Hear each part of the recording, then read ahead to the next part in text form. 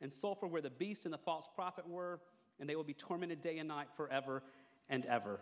And then you go down to verse number 14, just before our verses this morning. Then death and Hades were thrown into the lake of fire. This is the second death, the lake of fire. So you have the ultimate defeat of the enemy in chapter 20. And now when we pick up in chapter 21, the book shifts and we talk about the new creation, where God makes everything new, where God's followers will get to experience for all eternity. And to begin with this, it sets up a contrast for us here between our current situation and what is still to come. So look back at the contrast in verse 1 between where we are and what we will have if we are in Christ. Verse 1, then I saw a new heaven and a new earth, for the first heaven and the first earth had passed away, and the sea was no more. So it says there's a first heaven and a first earth. Now when you look at Scripture, you see heaven and earth used together here. This is describing all that God made, the physical creation as well as the spiritual things God created as well. So this would include earth and heaven. This would include people and angels. This would include animals and plants and other planets. Everything that we know, spiritual and physical, falls under this category of heavens and earth. And friends, our life experience is all in what would be called here the first earth. And because of sin on this first earth, we all feel the pain of life. We all walk through hardships. We all walk through trials. And notice how they're described for us in verse number 4. And they're described in terms of what will not be, but this is what we have right now. He'll wipe away every tear from their eyes, and death shall be no more. Neither shall there be mourning, nor crying, nor pain anymore, for the former things have passed away. So there's hope that these will pass away, but the hope for them to pass away is not in this life.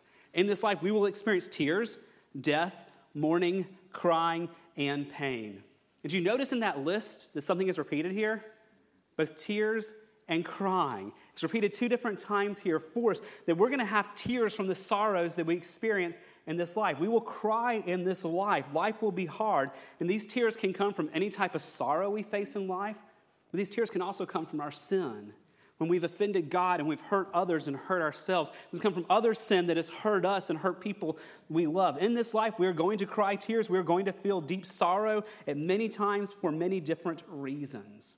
My friends, that's where the hope comes in. These are described here in verse 4 as the former things. That means the pain we feel in this life is not going to be forever. It is just temporary. I don't know if you noticed it when we were reading, our text was bracketed by the same phrase twice. That means it begins and ends with the same phrase because it's showing us a key idea here. Look at verse 4 here. It's the very end. It says, the former things have passed away. Now go back up to verse number 1. I saw a new heaven, a new earth. For the first heaven and the first earth had, here it is again, passed away. You see the same phrase in 2 different places. To pass away is the word we use for death. It means something has ended and is gone. So that means death will end. That means mourning, crying, and pain will all end. That means tears will end. The world as we know it now and its brokenness will end. Now, as God's showing us this, there becomes an interesting development here in verse number 1 and talking about these old things passing away. And look back at verse 1 here. I saw a new heavens and a new earth, for the first heaven and the first earth had passed away, and the sea was no more. Now, what is this about the sea being no more? Now, this has nothing to do with the Gulf of Mexico and the beach, okay? If you're one who loves to go to the beach, this is not a verse to make you sad. This is not saying that in the new heavens and new earth, there'll be no ocean or water anymore, that those things go away. You have to remember that John uses a lot of metaphors and images to help us understand the truth of what is to come. And this is one of those. To the Jewish people, the sea was a great dark unknown out of which evil comes. So the sea was seen by the people as being the source of evil. And so we're saying the sea is no more. It's an image for us to say that the source of all evil is being cut off.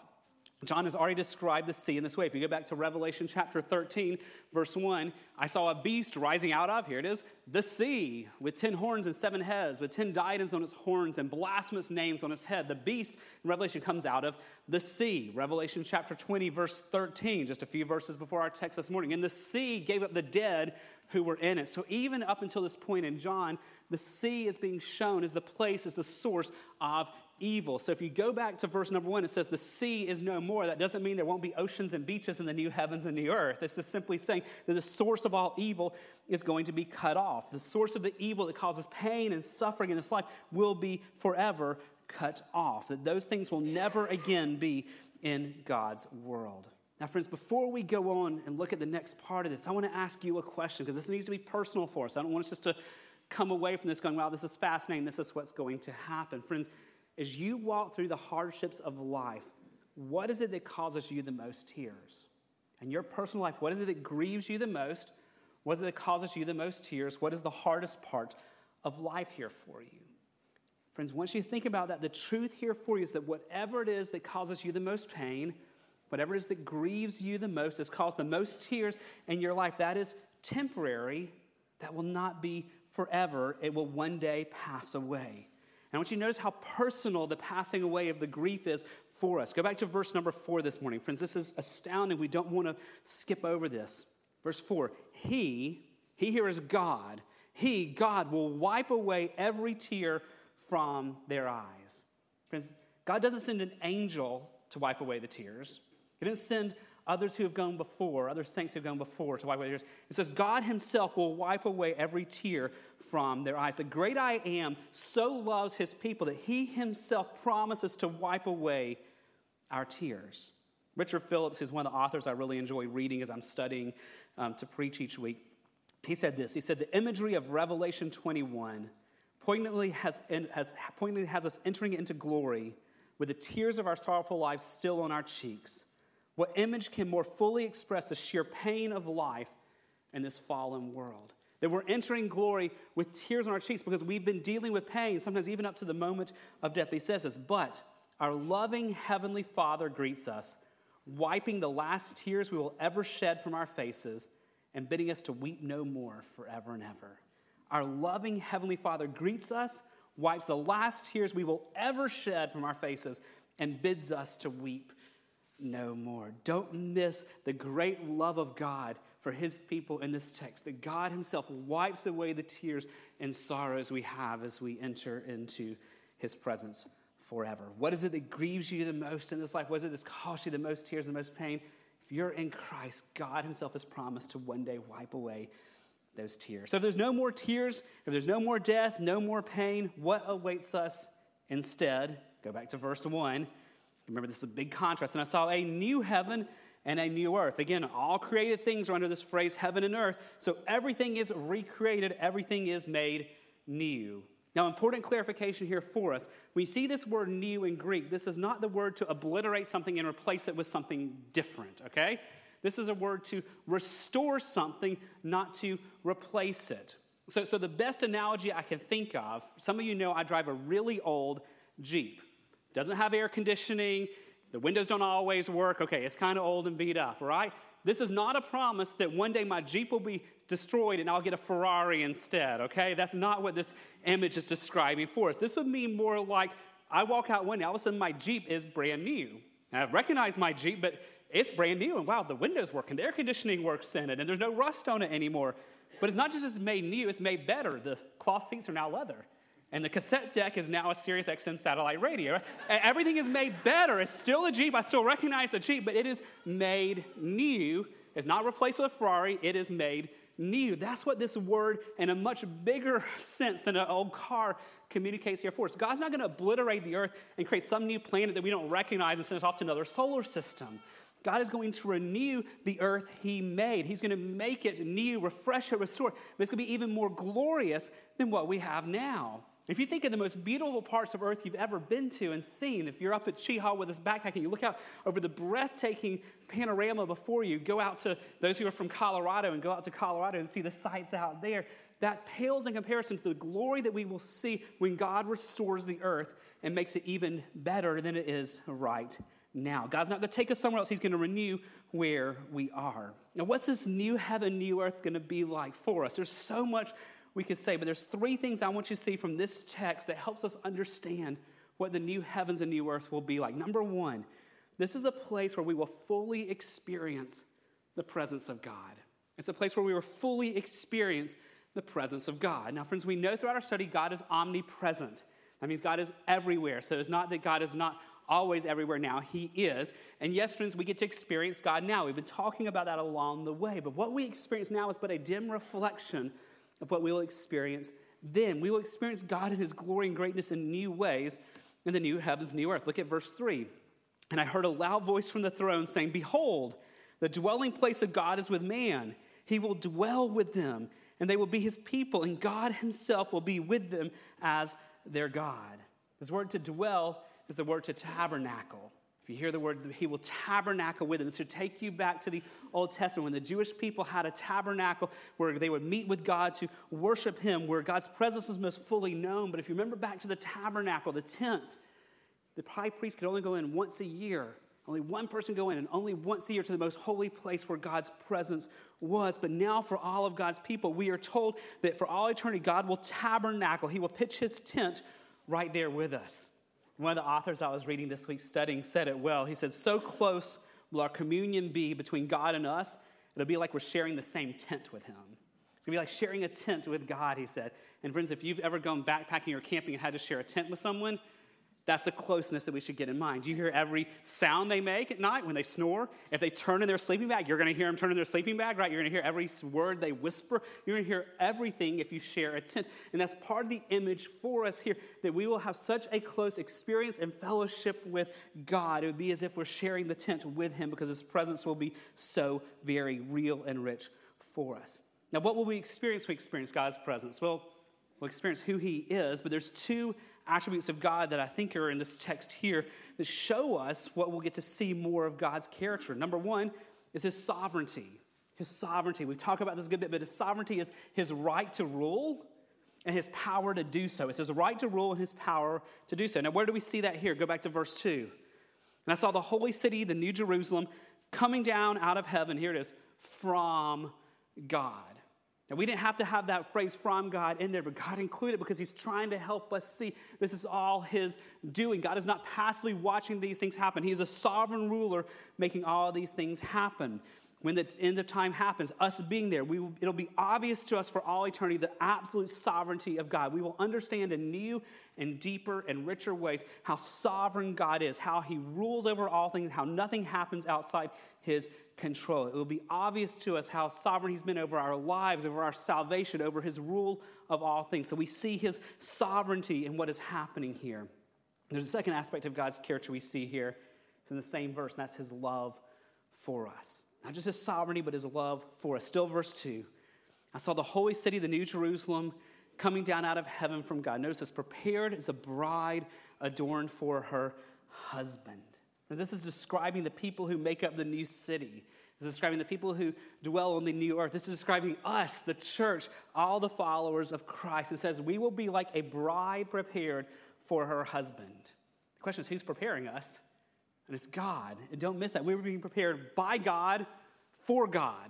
We're being adorned by God for God. He has such a deep love for us that he is going to adorn us. He's going to prepare us. And it's going to be obviously amazing for us, but it's also for his glory. More so than the deepest love and the best marriage relationship you can imagine, we're going to experience God's love and his pursuit of us for all eternity. And friends, don't miss how those go hand in hand. Depending on your personality or even theological leanings, for some of us, we focus a lot on the sovereignty of God and we miss the love of God. There's others who focus so on the love of God, they miss the sovereignty of God. But Scripture holds those in tandem, holds those together, that for all eternity, friends, we will see the absolute sovereignty of God, his greatness, his glory, his bigness, but we will also experience his very intimate personal love for us. So the great I Am has chosen to set his affection on us, chosen to adopt us, and for now, for all eternity, we get to enjoy his presence. So what do we learn about the new heavens and new earth? First, it is a place where we will experience the presence of God.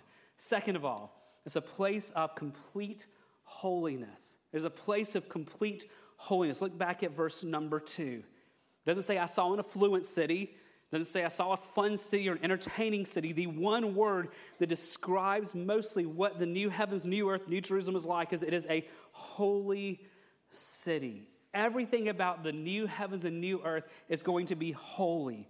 That means, yes, there's no sin, there's going to be no temptation, no struggles with doing what is wrong. Everything will be pure. Remember, there's no sea from which evil can come. So it's not just everything is restored. There's no source of that anymore.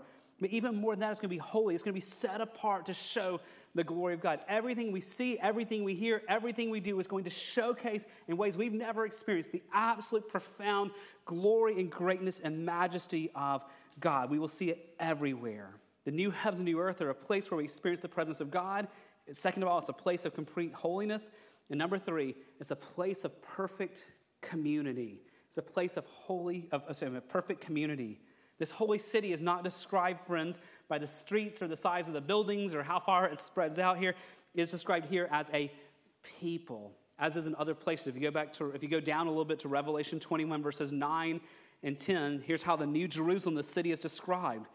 Then came out of one of the seven angels, had the 7 bowls full of the 7 last plagues, and spoke to me, saying, "Come, I will show you the bride, the wife of the Lamb." So we're going to see the bride, verse 10. "And he carried me away in the Spirit to a great high mountain and showed me the city, Jerusalem, coming down out of heaven from God." So first verse, I'm going to show you the bride of Christ, the people. Second verse, here's the bride of Christ. It's the city. The city here is us, the people of God in this. Go back to verse 3, and you'll see that here. "And I heard a loud voice from the throne saying, 'Behold, the dwelling place of God is with man. He will dwell with them, and they will be his people.'" And more literally in the Greek here is literally, they will be his peoples, plural. That heaven and earth is not about us in solitude with God. There's not a sit on a cloud one day with a little harp and hope to commune with God forever, just me and him.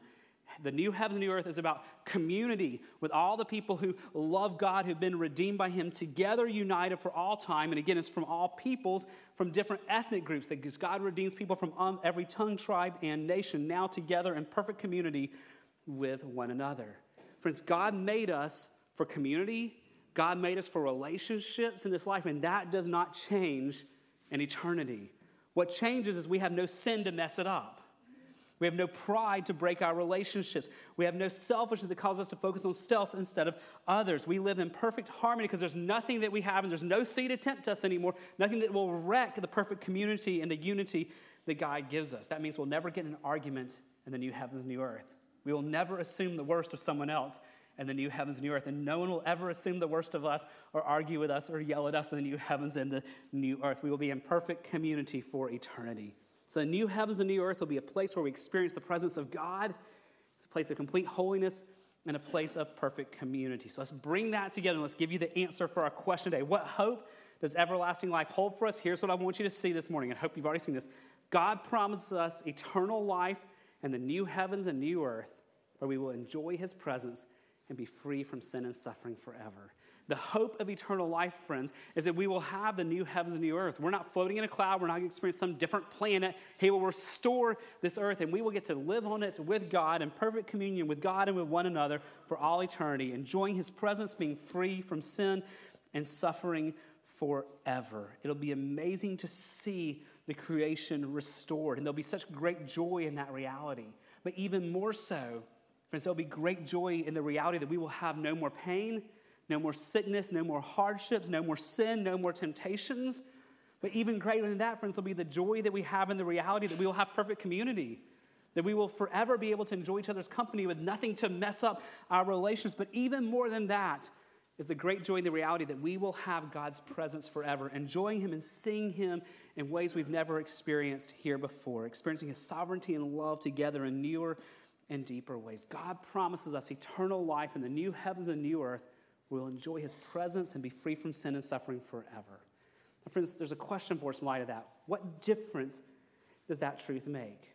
If we really believe that eternity awaits us in God's presence, what difference does that make? Well, a lot, but I want to make sure we try to apply this to our lives and make this personal. I want to suggest 3 ways I believe this helps us in life now, because we're obviously not at a place of perfect community yet. We've all had conflict probably this week, right? None of us are in a place of perfect holiness. We've all struggled with sin this week. None of us have been free of tears and pain. Life is hard. So how does, in this broken world now, how does this help us thinking about eternity? I want to suggest 3 ways. Number 1, this helps us endure hardships knowing they're not forever. This truth, friends, if we can get our mind around this truth, that we have eternal life with God forever, this helps us endure trials now, knowing they will not last forever. Our trials are temporary. Our tears and sadness, they are temporary. You've probably seen the illustration before, but if you took a string and drew it and stretched it all the way across this room, and that was eternity, you put one little tiny piece of ink on that line, that's our entire life right now. And then you put one little dot on that drop of ink on that one line. Those are the trials we're walking through right now.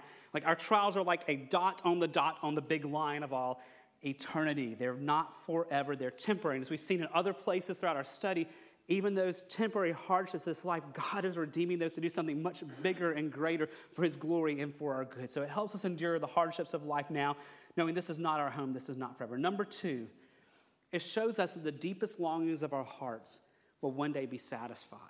It shows us that the deepest longings of our hearts are, friends, going to one day be satisfied. All of us live with unfulfilled longings in different ways. Some have relationships that you desire to have that you don't. You have relationships you won't restore, but they're still broken. Some of you have longings for deeper community, deeper friendships, and that no matter how much you want that, you still feel lonely. Some of you have longings for health and healing, yet you see the limitations and brokenness of our bodies. And there's so many other longings that are unfulfilled, even in this room today. Friends, there's no promise in Scripture that we're going to be healed of all sickness in this life, that every relationship is going to be fixed in this life. We live with sin and us and sin and others and just a lot of brokenness all around us, friends. But the day is coming when every longing will be satisfied, when we'll be fully known by God and know Him, where we will know one another and be in perfect relationship with one another, where we're in perfect community, where there's no more pain, no more sickness, no more sadness. Friends, that day is coming when all the longings of our heart are satisfied. But number three, how does this help us now? Focusing on this truth, friends, shows us what to prioritize right now. Shows us what to prioritize right now. Friends, life is busy and we can get pulled in a million directions, and a lot of us struggle with what to prioritize and what to focus on. But if the new heavens and new earth are about knowing God, and they're about being holy, they're about living in community, that gives us a pretty good glimpse of what is important in this life right now, and that is knowing God. He's revealed Himself to us, and so we run to Scripture individually and together. We pray individually, we pray together. We worship Him individually, worship Him together. If eternity is all about us knowing God, we don't wait till eternity to start that.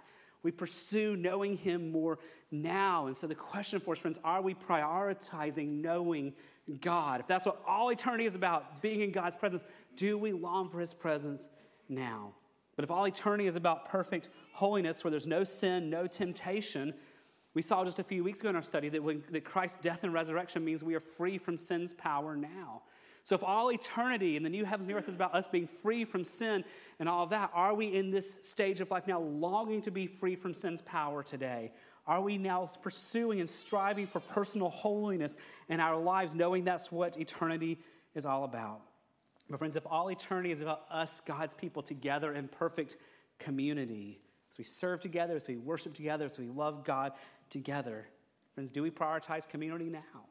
God doesn't call us to wait till heaven to experience community. He calls us to lay down our lives and die to self by His grace now, to live in community as best we can by His grace as a small reflection of what it'll be like one day. Friends, God promises us eternal life in the new heavens and the new earth. We're going to enjoy His presence and be free from sin and suffering forevermore. Friends, the question is, are we embracing that truth in such a way now, knowing our trials are not forever, knowing that the deepest longings of our heart will one day be satisfied, knowing that we should be prioritizing these things in our life now? And friends, with that in view, we come to the end of our study of Rooted. Doesn't mean we're going to stop growing together. More is to come. We will keep, by God's grace, pursuing God's word together.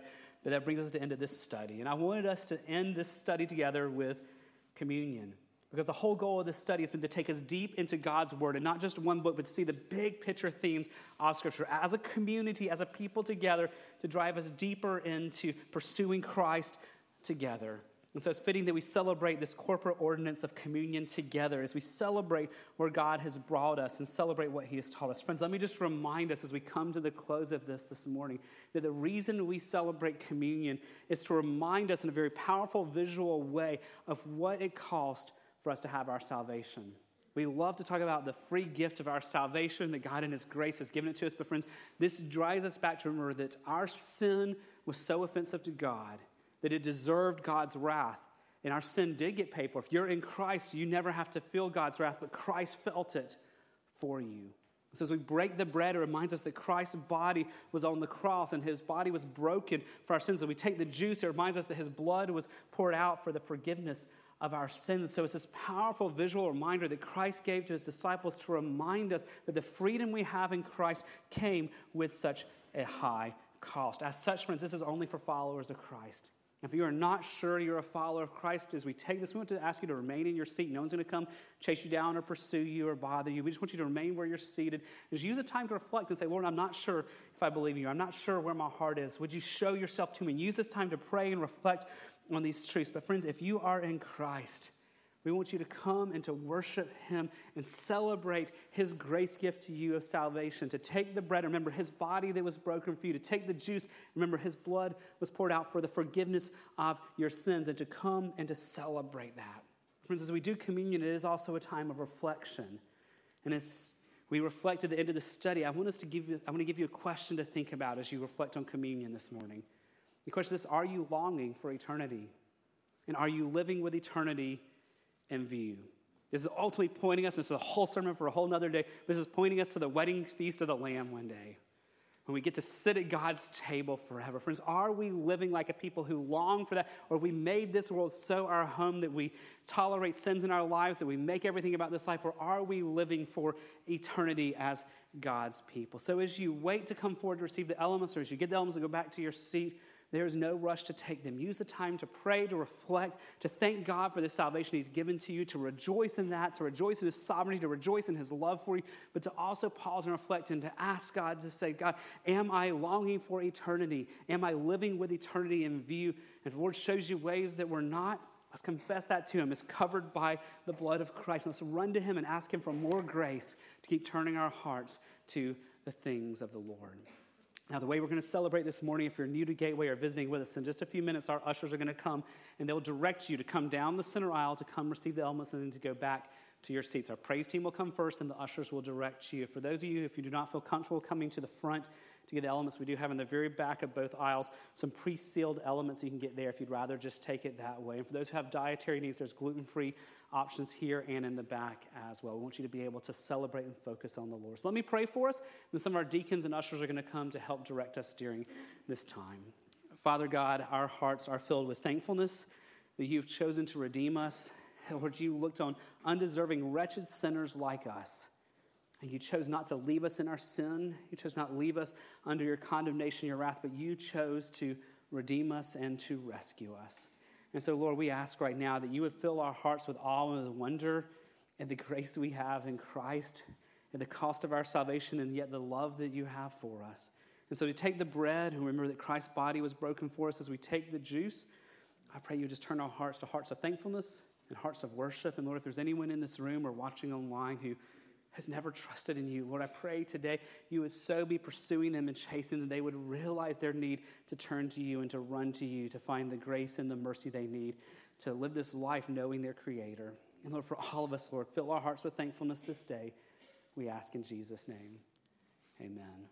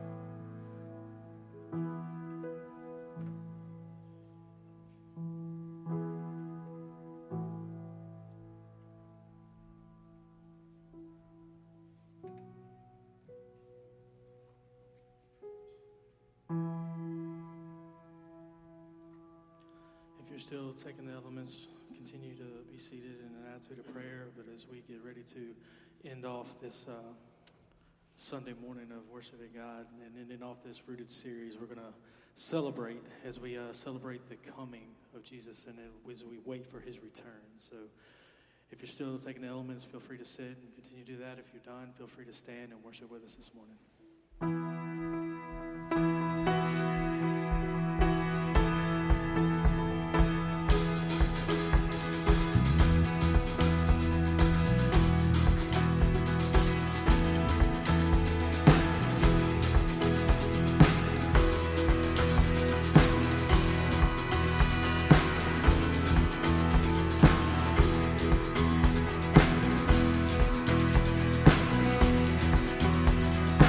Sing to the King.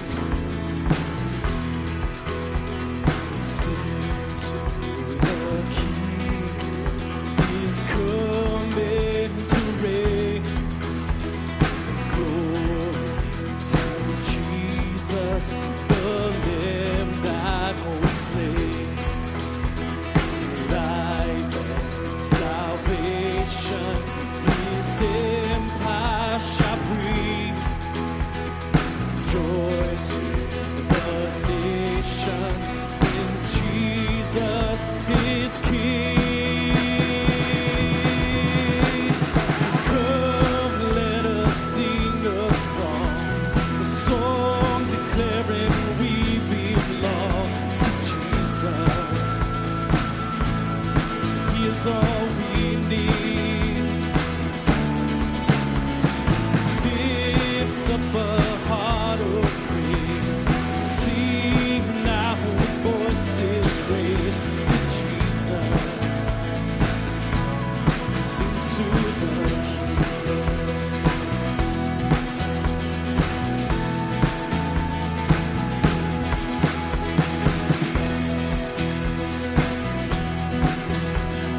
For his returning.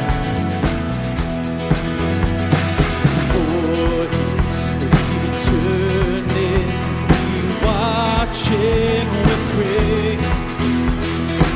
We will be ready, the dawn of that day. We'll join in singing with all the redeemed. Satan is vanquished, Jesus is King. Come, let us sing a song declaring we belong to Jesus. He's all we need. Lift up a heart of praise. Sing now with voices raised to Jesus. Sing to the King.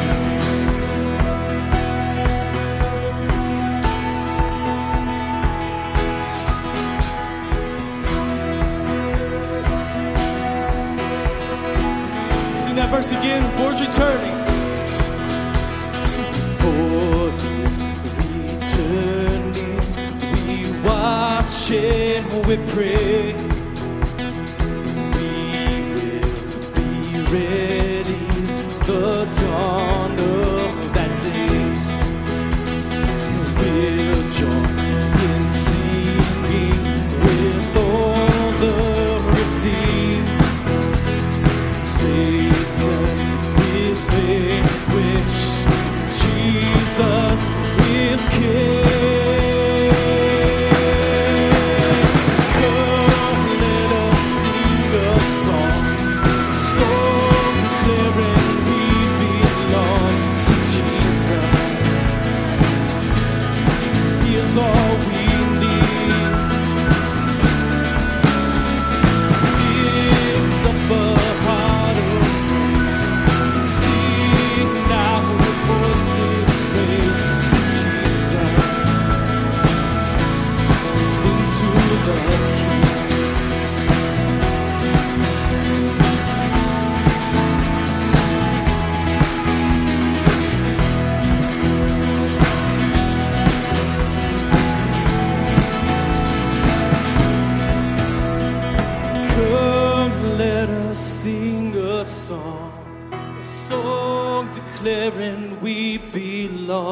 to Jesus, and He is all we need. Lift up a heart of praise, sing now with voices raised to Jesus, sing to the King.